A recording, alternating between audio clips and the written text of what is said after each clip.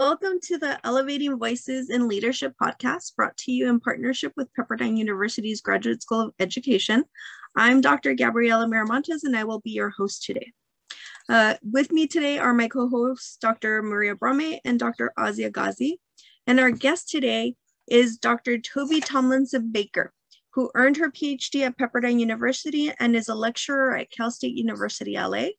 She teaches special education with the LA Unified School District. Dr. Baker was awarded Top Education Policy Writer for Exceptional Needs Today. She has also received the Harrison Sylvester Award for her research by the Learning Disability Association and has been CHADD's 2018 Educator of the Year. So Dr. Tomlinson Baker, welcome. It's so great to have you. Yeah, and I'm it's so just sorry Dr. about the Baker, delay. Dr. Baker or Dr. Toby, it doesn't matter. My middle name is Tomlinson, but yeah. So thank you Got so it. much for having me. I'm so glad to be here with you today. So, and you can hear me okay and everything? So, okay, Mhm. great. So thank you. So, So, Dr. Toby, tell us a little bit about your background. I know that we brought you on board to speak about the work you're doing in special needs, but tell us a little bit about yourself, what got you into the field, all of that good stuff. So when I started in special education back in 2000, as I was a behavior interventionist while I was getting my master's, and then in 2004 I became a special ed teacher. I became interested in how teachers are teaching students with disabilities and how I could best effectively teach. And so I just know, and also I also have a learning disability, ADHD, and so when I started doing my doctoral research, I looked into how faculty could better support and accommodate post-secondary students with disabilities, and I found that there's just a huge amount of students dropping out of college when I think mainly they're not seen as scholars, and I think a lot of times people with disabilities, students with different disabilities, have been told they're not good at school, or that they aren't able to succeed. And so I aim to change that. My mission has always been to support post-secondary students with disabilities so that we can increase them to graduate from college. So. So you said you entered the field back in 2000. What even attracted you to the field itself? I think at first, it's funny when I actually majored in theater undergrad and English because I when I was when I was 18 and graduated from high school, I said I'm never gonna be a teacher. Well, and then then I became a teacher and I liked it and I loved the kids. So I I think especially there's something, it takes a special person to be in special education. I believe that all educators, regardless if they are general educators or special educators, we're all teaching students with disabilities now. We all know somebody with a disability. So when I meet teachers to say, well, I don't teach students with disabilities, I disagree with them completely. I'm like, everybody has somebody in their life that has a disability. And so I really, as far as the field itself, I really want to influence, mainly post-secondary students with disabilities to move forward and succeed, and then also influence faculty to not be afraid of teaching post-secondary students as faculty in higher ed, but also K through 12. So I have a special, I'm both K through 12 and higher education. And then I'm teaching future teachers at Cal State. So I'm kind of doing a little bit of everything with that. And then myself, as somebody with a disability, I kind of can see, what do I need to do that I would have liked to have had, or I have, empathy towards people with disabilities. I had a student at Cal State who had a visual impairment, and so I was able to assist her better. She became one of my favorite students. I know you're not supposed to have favorites, but she became one of my favorites. So, and I think she was afraid at first. I said, oh, relax. I think getting to know the professors is super important, and having a relationship. And so those are some of the things that I looked at when I was doing my research at Pepperdine. So speaking of which, tell us a little bit about that research. So I did a qualitative case study in 2021, and I did it all through 2020 and 2021. And I interviewed professors to find out, what do they know about special education? And I was surprised that a lot of them showed compassion. A lot of them knew somebody with a disability, and that actually, I interviewed somebody who has a baby who has a disability herself. Her child has a disability, but then she's in the classroom teaching students with disabilities. So it was an interesting mix of, who these people know in their personal lives, and how that carries over to their teaching in the higher education. So that was very interesting. And then some of the other just interesting findings, just, really quickly, is that they said, they wish they had more training, and that there isn't enough support. And I looked at it as from a national, it was just in the United States. It wasn't completely global. It was just in the United States. But the level of fear of, what do I have to do so I don't get fired? What's in the law? So that's where I really looked at special education law, and that's where I headed towards policy, is that the professors seemed to they felt like they were treading on water. What do I have to do so I don't get in trouble? So, and I don't want professors to feel that way. And so I took it that way, that, I'm not interviewing you because I'm trying to make you feel bad, or, I wanted to support them and say, well, what would you really like to have? And they were very creative. They said, they had some very clever answers about what the colleges, well, if we're up to me, I would tell the college to do this, and I would tell the college to do, and it was fun. So, and I wanted them to feel comfortable too. So that's a little bit about my study. So. Were there any aha moments, or anything that kind of stood out to you as far as your research was concerned that you weren't expecting? I think it's interesting that some of the professors themselves had disabilities themselves, and it was interesting to me to see that they were, they didn't want to be viewed that way, and that when they're in the classroom, they're the professor, and they were actually almost less sympathetic toward other students with disabilities, because I think they figured if they did it, then you have to do it too. So so I think that was where they were coming from, which was interesting to me, just a little interesting tidbit. So. But I enjoyed doing this study because because I have been the student, and I was thinking about this when I was taking classes at Pepperdine. One of my professors, one of the semesters in my PhD program, I said, I went up and I said, oh, I have, accommodations. Did you get the accommodations letter? And they said, I have 80 emails I didn't even check my box. What did it say? And so one of the things that I always tell other people is to check with your professors way ahead of time, and to know your accommodations. I meet so many students with disabilities, they have no idea what their psychologists have written about them. I'm like, read your reports, know your disability, Google it, do some research. And so that's one of the things that I carry over when I do seminars for parents or for schools. That's one of the things that I tell my high school and my college students is, read your IEPs. You've had these for years, read them. So.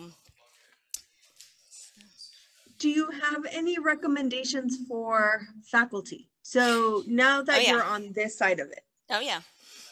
So some of the recommendations that we had, I'm including some of my study participants because they had some genius ideas too. some of the most interesting ones were that they said they, which resonated, and which I actually changed a little bit, was that I think they should have at all colleges nationwide. This is a sort of you know, the in the future, in the dream, every department at each university have somebody who specializes in disabilities, because faculty in the Spanish department would bring it up and say, well, we don't have enough support in special education. Well, if there's one person there that they can go to, they don't have to run to the Office of Accessibility. If there's a point person, that's easier to access. So that was one of the recommendations. But specifically, um, I've written articles about get to know the students. I hear it so many times that there's a disconnect between the student who comes and sits in the back of the room when they're supposed to sit in the front of the room, and they just somehow the professor didn't do anything and the student didn't do anything, and it's the day before the exam 4 months later, and they still haven't connected, and that shouldn't be. So they should always have some sort of connection the first day, hopefully. So I'd that's like to, definitely something I would recommend. Sorry, go ahead. yeah, no, I didn't mean to interrupt, but I'm so excited to hear about your work, and Thank you. yeah, and congratulations. Thank Really. you. And one thing that I'm curious about is, with this wonderful accomplishment of yours to have your doctorate as someone with ADHD, have you been able to leverage that success to empower students or faculty to sort of, yeah, give them strength and power and enthusiasm about moving forward? I mean, you're such an example for these people. Well, and it's funny. That's what some of the things that I've been up to, I just have been getting out there as much as possible on LinkedIn, or connecting with people just like your group, and just connecting with professors at Pepperdine, or connecting with professors at Cal State. I've written articles. I'm from Philadelphia, Pennsylvania, and so I have written op-eds and policy reports for Senator Bob Casey, who has started the RISE Act they proposed that back in July. And so I actually, they know me very well at that office. So I follow up with them. I also have been doing a lot with LDA, and there's a webinar that is coming out next week. And so I've just been very active in, I'm doing parent seminars in LA and also in Pennsylvania. One of them is Delaware Valley Friends School, where I'm going to be speaking with parents and families and so forth. I also have been consulting with, I have a student who goes to Delaware County Community College, and she is struggling to find a major. And that's one of the things that I work on with her, is if she's taking a course here and taking a course there and taking a course, you've got to find a major. And so I've been counseling and working with her and her mother. And so I've been just kind of doing a little bit of everything and working full time as a special ed teacher in Los Angeles. So, I want to help as many people as I can. And so, I always just go back to my mission, that I want more students with disabilities, like myself, to be able to succeed, and not not use that as an excuse to hold them back. So, yeah. Yeah. So you mentioned a couple of things. So what's the RISE Act? The RISE Act actually is, and I actually wrote this in my dissertation about having IEPs in college. And so and this is in my data, and this is my boring data and research, 97% of students succeed in college and high school and graduate, and that plummets to 23%. 72%, this was my starting data back in 2000. 18 and 19, 72% of students in higher ed were dropping out of college with disabilities. And so that was like my starting point. I said, how come I'm one of the 28%? This should be higher. This has to change. And what can I do to change it? And so that's what started the whole and I deliberately pinpointed, I always say this are all kinds of factors. It could be, there's, the family aspect, social, economic status. There's all these things. I literally specifically targeted faculty because I wanted to be a faculty member and, a faculty teacher. And I always, I'm a teacher in the classroom. And I love training teachers. I'm a trainer of teachers with Los Angeles Unified School District. So the whole training teachers, and I've actually talked with Dr. Gabby about this years ago. That's my area, is training teachers. That's something I can do and I know how to do. That's my area. So that's why I specifically thought, why can't this carry? If they're successful in high school, why not be successful in college? There's absolutely no reason why students with disabilities can't succeed. And so I'm going to do it. I'm going to help everybody I can. So wonderful. Thank you. Thank you. So when you talk about training teachers, what avenues do you currently, is it just higher ed, or are you developing any outside training opportunities, or? Well, for training right now, I'm teaching. I'm teaching at LUSD as a special ed teacher, but then I'm also teaching future teachers who are getting their master's level program at Cal State. So I also teach special education law. And so I do that also. And then I also do parent trainings like the one I'm doing at Delaware Valley Friends School, where I present the same sort of material, my data and my research. And usually those are like high school transition. Sometimes I've done transition seminars at Mount St. Mary's, or sometimes just as a guest speaker, kind of like I am today, just being a guest speaker.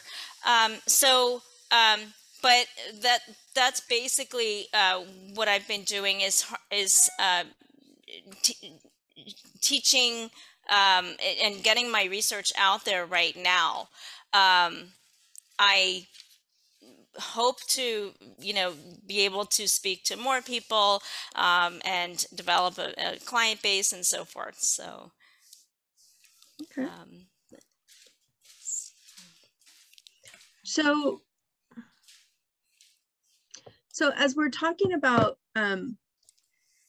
your journey, if you will, how did Pepperdine, or how did your leadership degree help inform that process?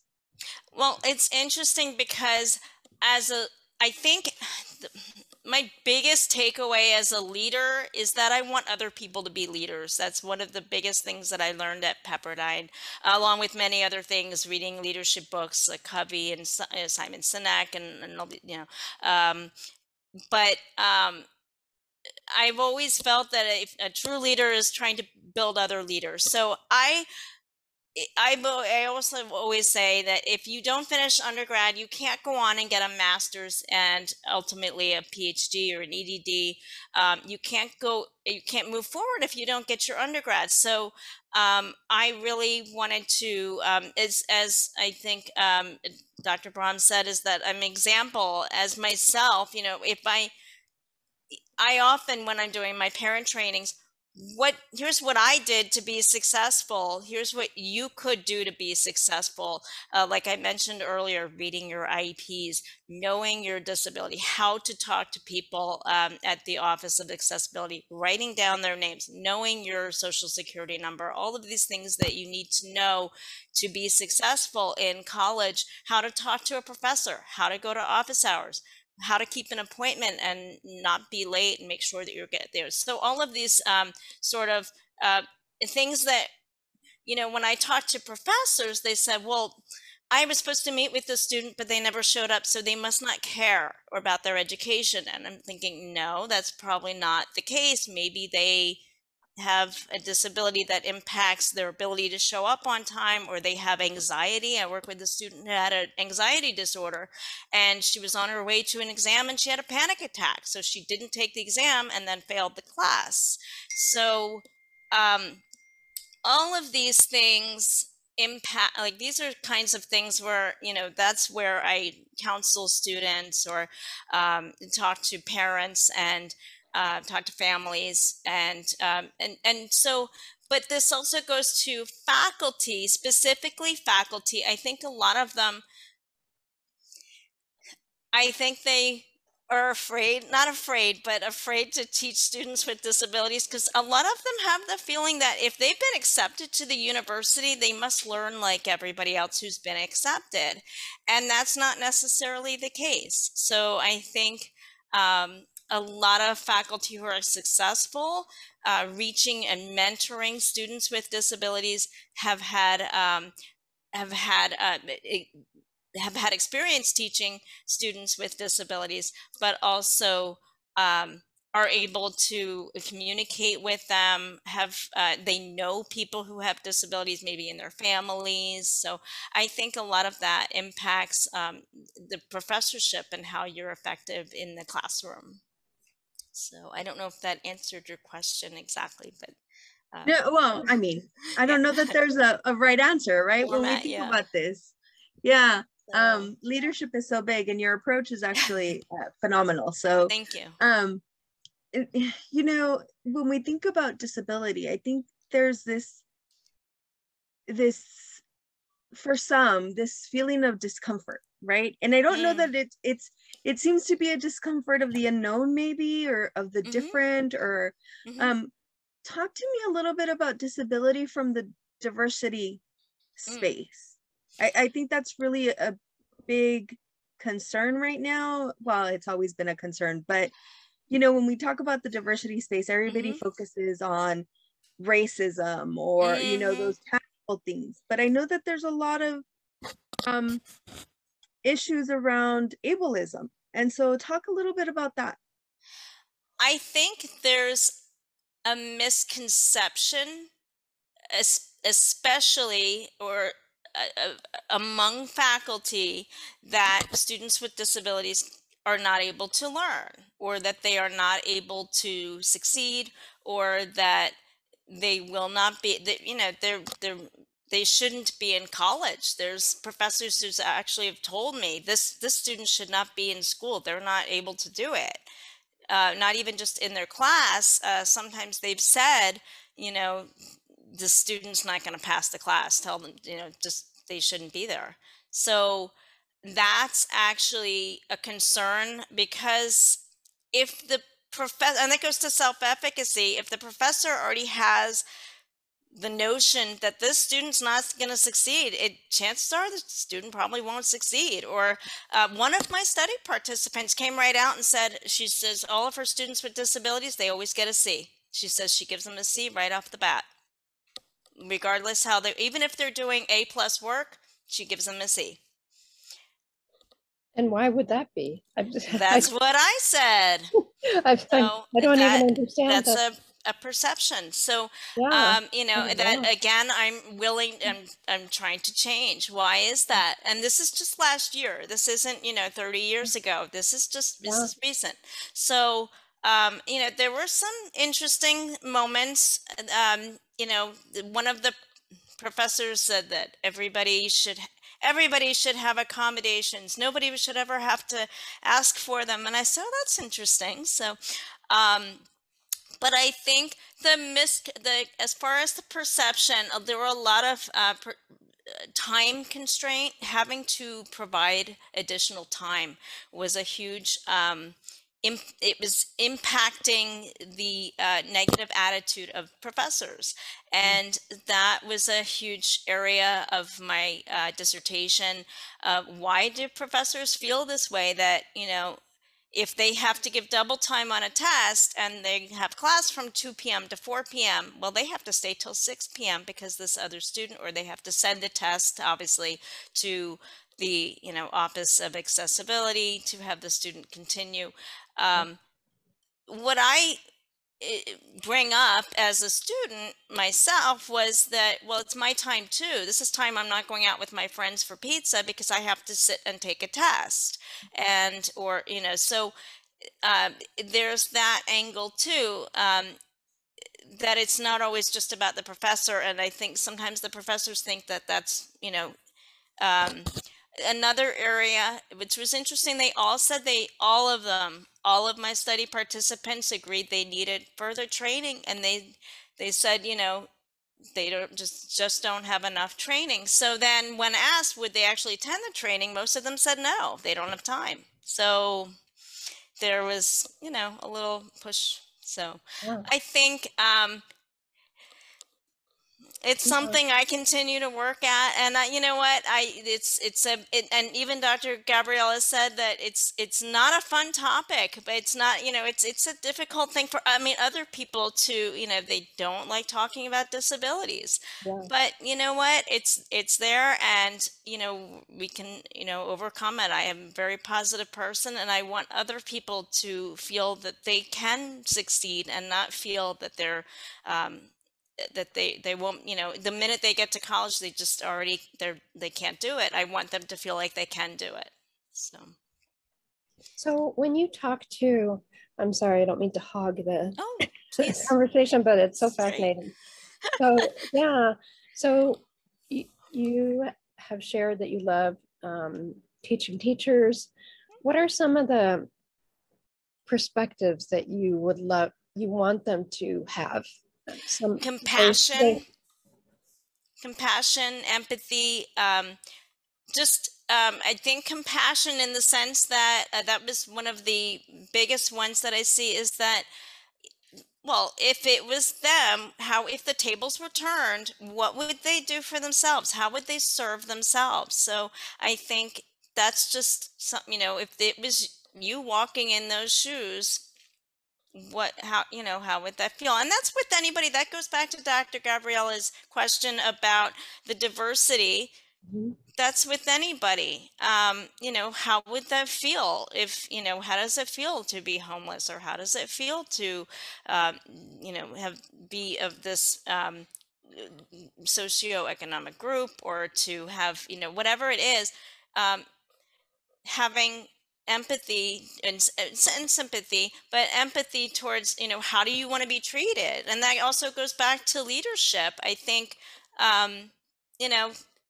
true leader, isn't there to be the spotlight. They're there to help the other people. They're help them make other people leaders. So, I think, as far as training other teachers, I want them to not be afraid to teach people with disabilities, because that was a big thing. That I've said that like 3 times now.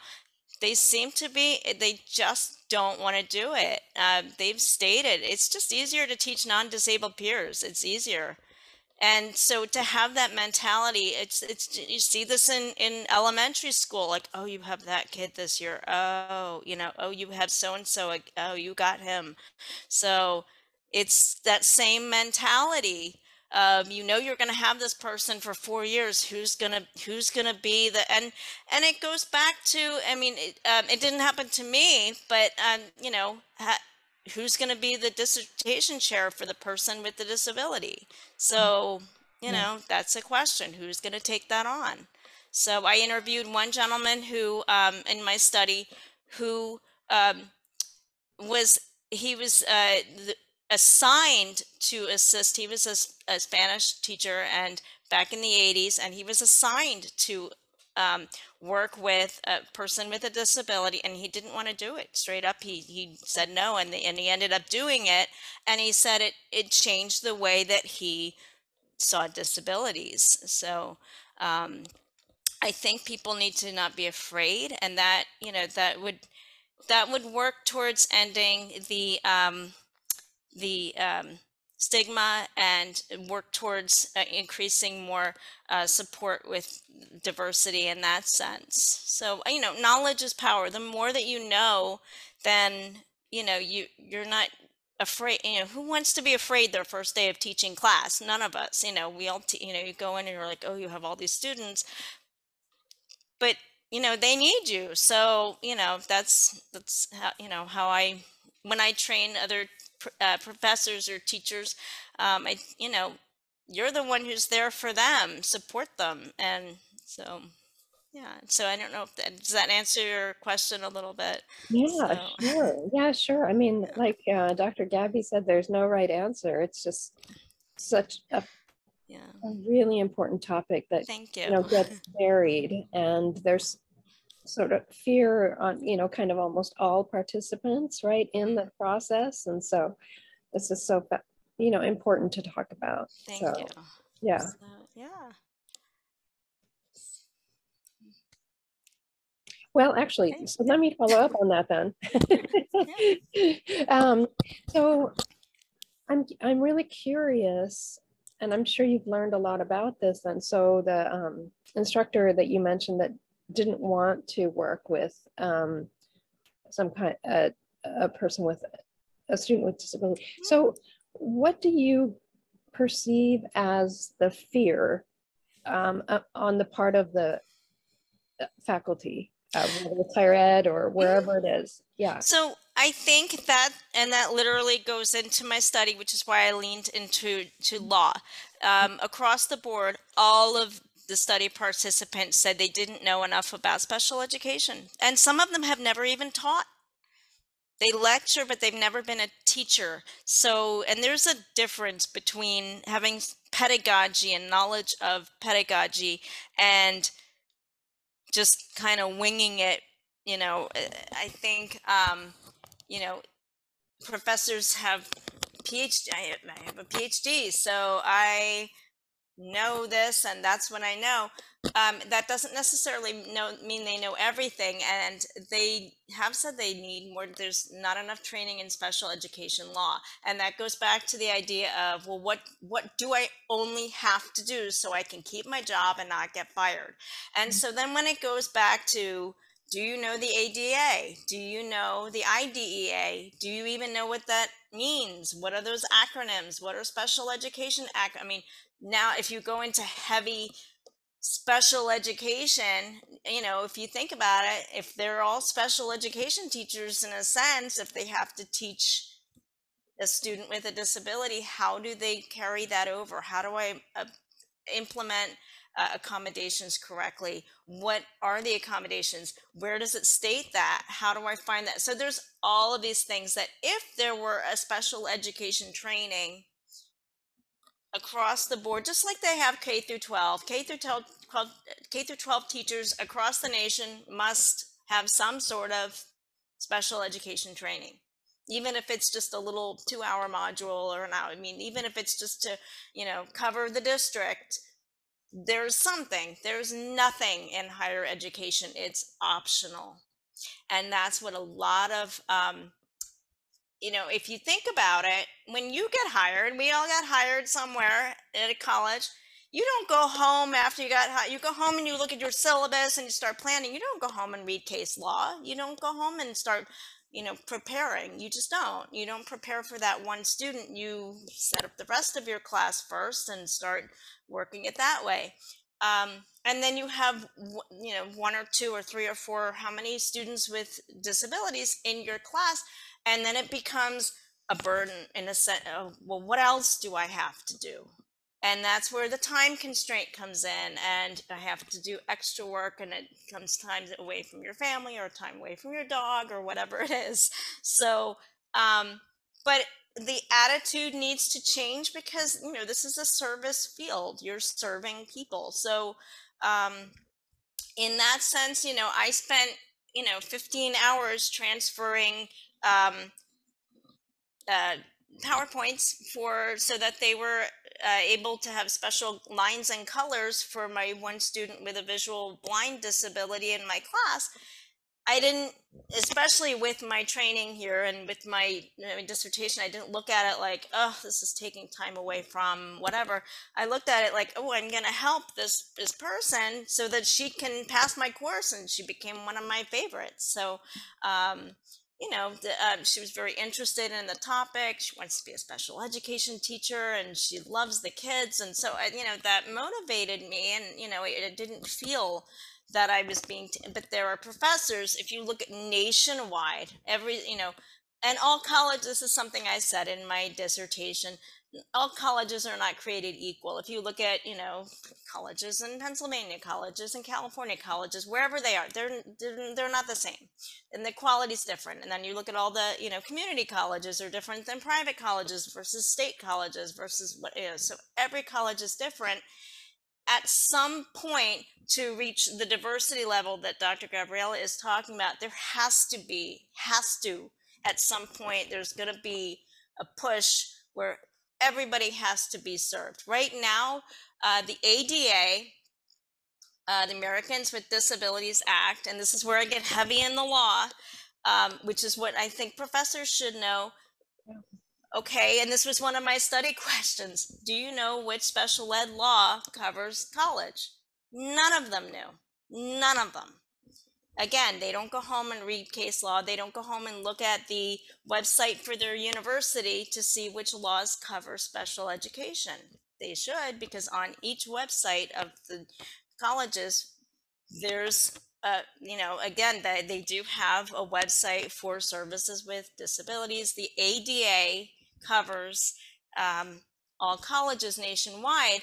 The problem is the ADA is great for accessibility and discrimination, but not academic services. It has nothing to do in the ADA about how to provide accommodations. So the professors, even if they did read the ADA, it has nothing to do with how to provide accommodations. So of course professors don't know how, they don't know how, especially if they're not trained. It's optional and the law is wrong.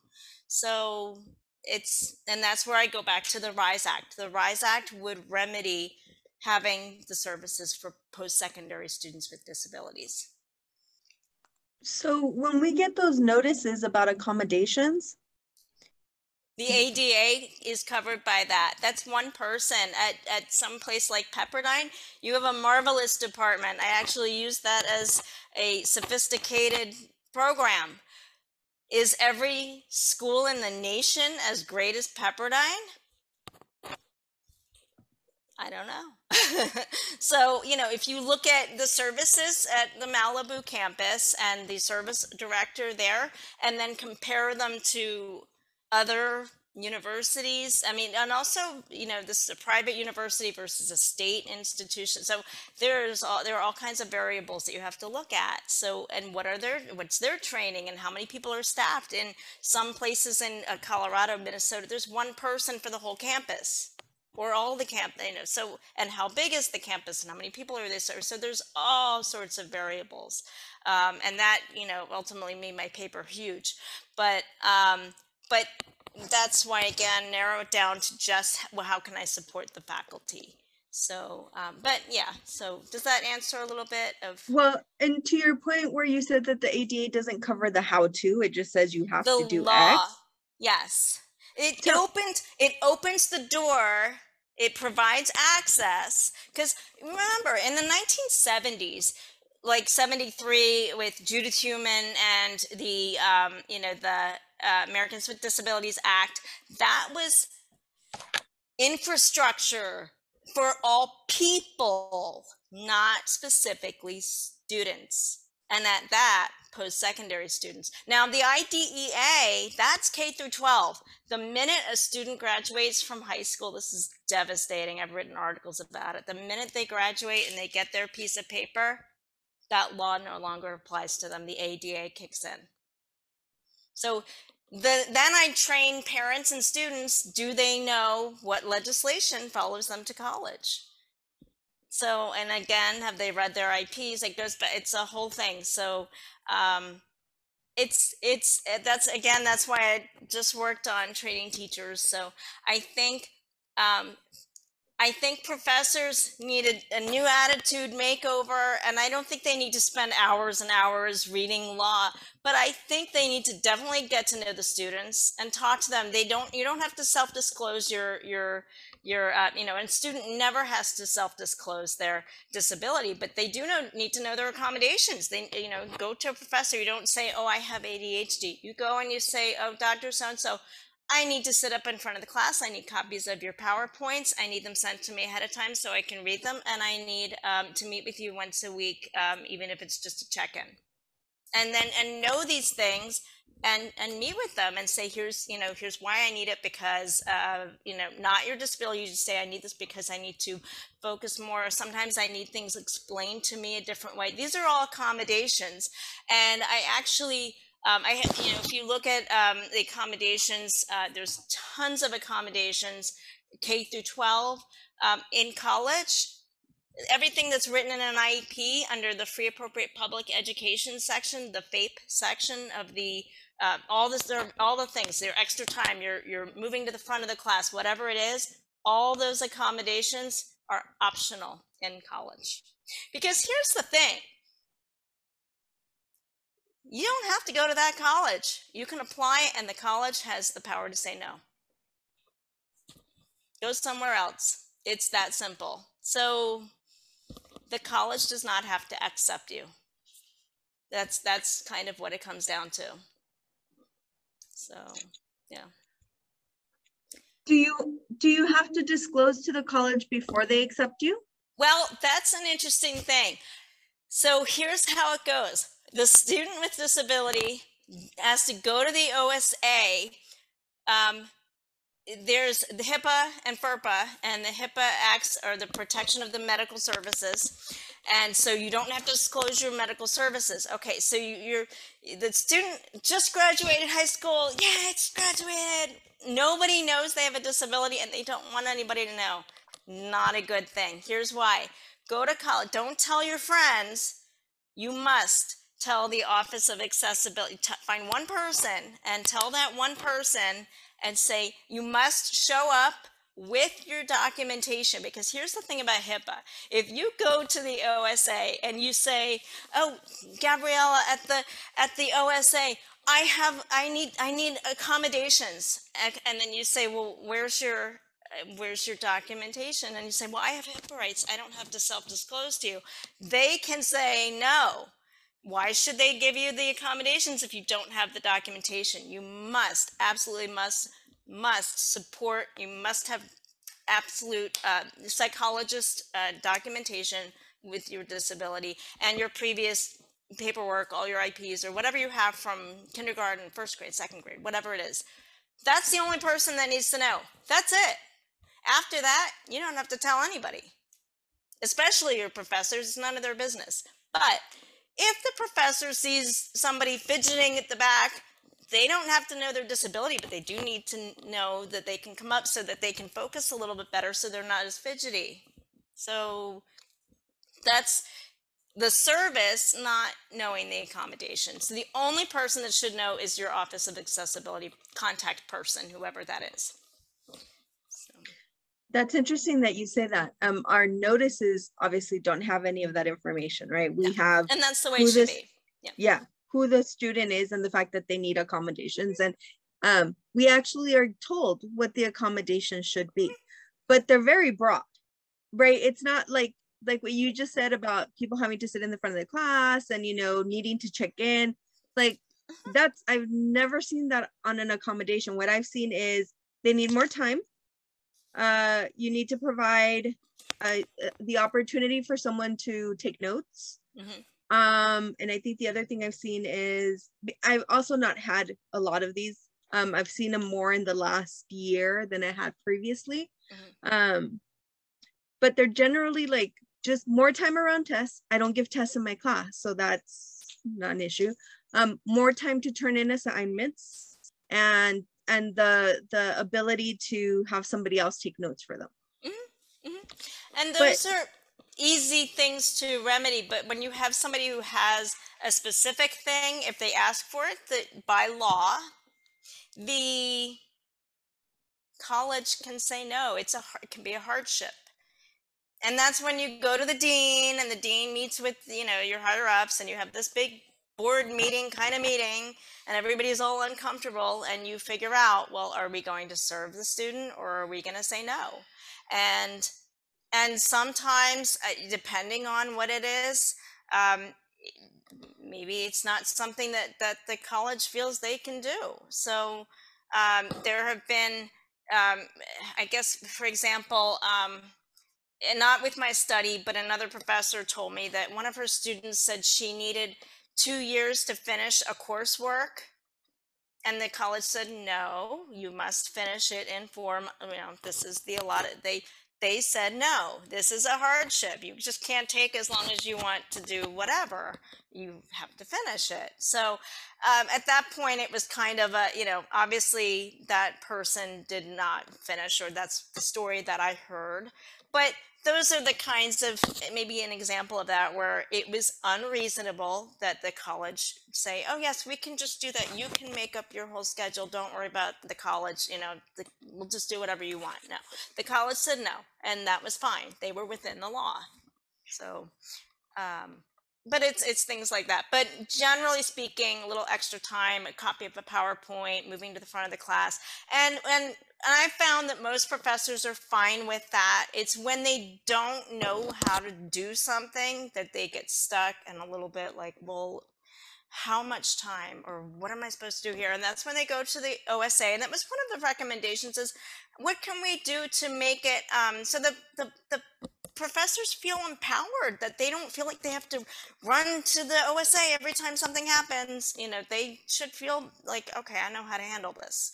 So, and I didn't get that sense. So a lot of them said, I want to make sure that they were paranoid about breaking the law. I came up again, like, what, am I going to get in trouble if I don't do this exactly, or if I don't cater to the student? A lot of times it's a miscommunication. So that's why I say, connect with that student, because sometimes you can just talk to the student and be like, look, what do you need? And if you connect with that person, if they need a shorter test, 3 questions is too much for them to answer. Can I just answer 1 or 2? If you connect with that person and you like them and they're able to accommodate, you know what, go ahead and just answer 2, no problem. They don't need to go running to the OSA. They don't need to go, they've worked it out. That's why, and I've written articles, connect with your, just even a phone call or something, connect with your professors. Professors are people too, they're not these big scary bullies that are out to get everybody. So, and I that's, I want the students to know that, and I want the professors to know that too. So. Right. Well, and to your point, I don't think I've ever gotten an accommodation request that I felt was like, I can't do this. Yeah. It's always, something, and they're not minor accommodations either. But they're not outside of the scope of just my classroom. Yeah. Asking for extra time to turn in an assignment, or, but even the language. It's interesting, and I don't know if I'm picking up on the language, but when you're so focused on not breaking the law, I mean, that seems like such a low bar to set, right? As opposed to, hey, they're a human being. Yeah. Like, how would you treat, everything else aside, how would you treat someone that was having challenges at home, or having some sort of emotional or mental or just life event, and maybe this is why I'm partial to Pepperdine, because I've always felt that Pepperdine is very much about our students. But when you set the bar so low, when it's just about not breaking the law, not getting into trouble, how can you tap into the brilliance that's in each of our students? And that also, focusing on avoiding doing the wrong thing, just sort of takes away from that servant leadership. How can I make this happen? How can I help? How can I facilitate? How can how can I be a piece of what makes this happen? So it's so unfortunate. That perspective is so unfortunate, because it removes all of the kind of goodwill and possibility. And the joy of teaching is, you right. like what you do. So, yeah. I'm wondering, do you have a kind of a picture of, like, like a team within each department that would kind of handle this, or some kind of ideal maybe training for faculty or support for faculty, or first I would like to ideally, and I think this was mentioned earlier and I probably didn't answer it, but if I first getting the colleges to be where you two seem to be right now, you understanding how important this is. I've met in my many months since graduating, I've met with president, I met with Temple University, I met with, there's a college in New Jersey, Delaware County Community College, Westchester University, because I'm from Pennsylvania, so I met with some of those, college in Florida. I've met with these presidents of the university and some of their diversity accessibility officers. Zero interest. So where you are in your mindset, Dr. Maria, right now, they are not there yet and they have no interest. So my job right now is first to break that wall. First, I gotta boom, boom, boom, break down that wall of this is important and you're gonna listen to me because this is so important. Right now, that's kind of where I am, because you understand how valuable it is. And Dr. Gabriella was saying, connecting with the student, just, you can work these things out, and Pepperdine has a wonderful community and they have empathy and compassion and support. Like I said earlier, is that true for every single university in the nation? And then of the world, like look at, England and Scotland and, China, it's not, Pepperdine is very special like that. That's one of the reasons I went there, is because I felt supported. But that's not the same at Stanford or USC or UCLA. It's just, one of my study participants said he used to teach at a public university, and he came to Pepperdine, or to that one of these support at Pepperdine, and also at Mount St. Mary's. So he's teaching at different places in this area, and he found that going to private school versus public school was so much better because there were so many people. If you're teaching 400 people or 200 people in a class, how do you reach? So there were a lot of professors that went from public school to private school because of, just like you said, that there's something special about Pepperdine, about private schools, but also about Pepperdine in particular. They do have a special connection with their students and support for the students. So, yeah. Well, Dr. Toby, thank you so much. As we come to a close here in the next few minutes, is there anything that you want to leave our listeners with, or us with, that we could take away? Any nugget of wisdom that you'd love to share with us? As far as wisdom, I think connecting with students, if you're a faculty member, I think everybody has some sort of connection with someone with a disability, and that they shouldn't be afraid to learn more and to bring that to a classroom. If you're a classroom professor, get to know the students. That's the main thing that I found. And ask questions. Go ask questions to administration at universities. Don't, not just me, but don't be afraid to change the way, you're talking about diversity. People with disabilities, they're there, and they need your support. So, find them, and one of my recommendations was to have groups, like have speakers with disabilities like myself, or alumni, come and tell, this is how I was successful. Because, there's less than 1% of people with disabilities get a PhD or an EDD. That needs to change. You need to start thinking of, I'm a scholar. So they need to start thinking that they are scholars too, and not be, intimidated or afraid, or, I was told I'm not good at this, or I'm not good at math, or I'm not good at statistics. Do it anyway, do it and ask for help, and go to college, and they shouldn't be afraid to apply. And a lot of it's mindset and positive thinking.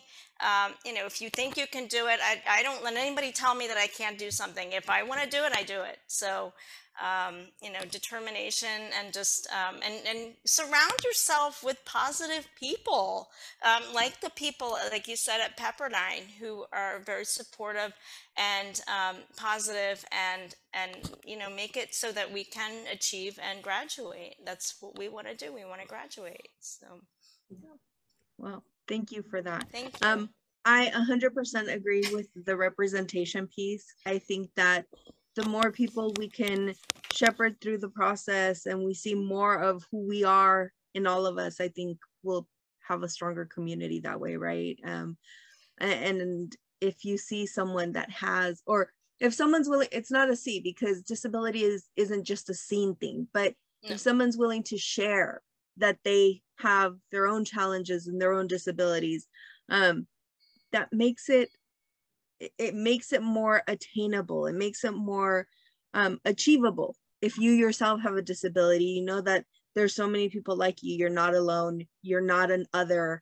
And I think that's so important in so many different ways. So I'm right there with you. Yeah, that's beautiful, because I think, and I felt that way in K through 12. When I was little, I thought I was the only one. Why am I the only one getting pulled out to go to the resource room? Or why am I the only one who has to go to this or go to that? Or, go for tutoring after school or whatever it is. Yeah. And that's,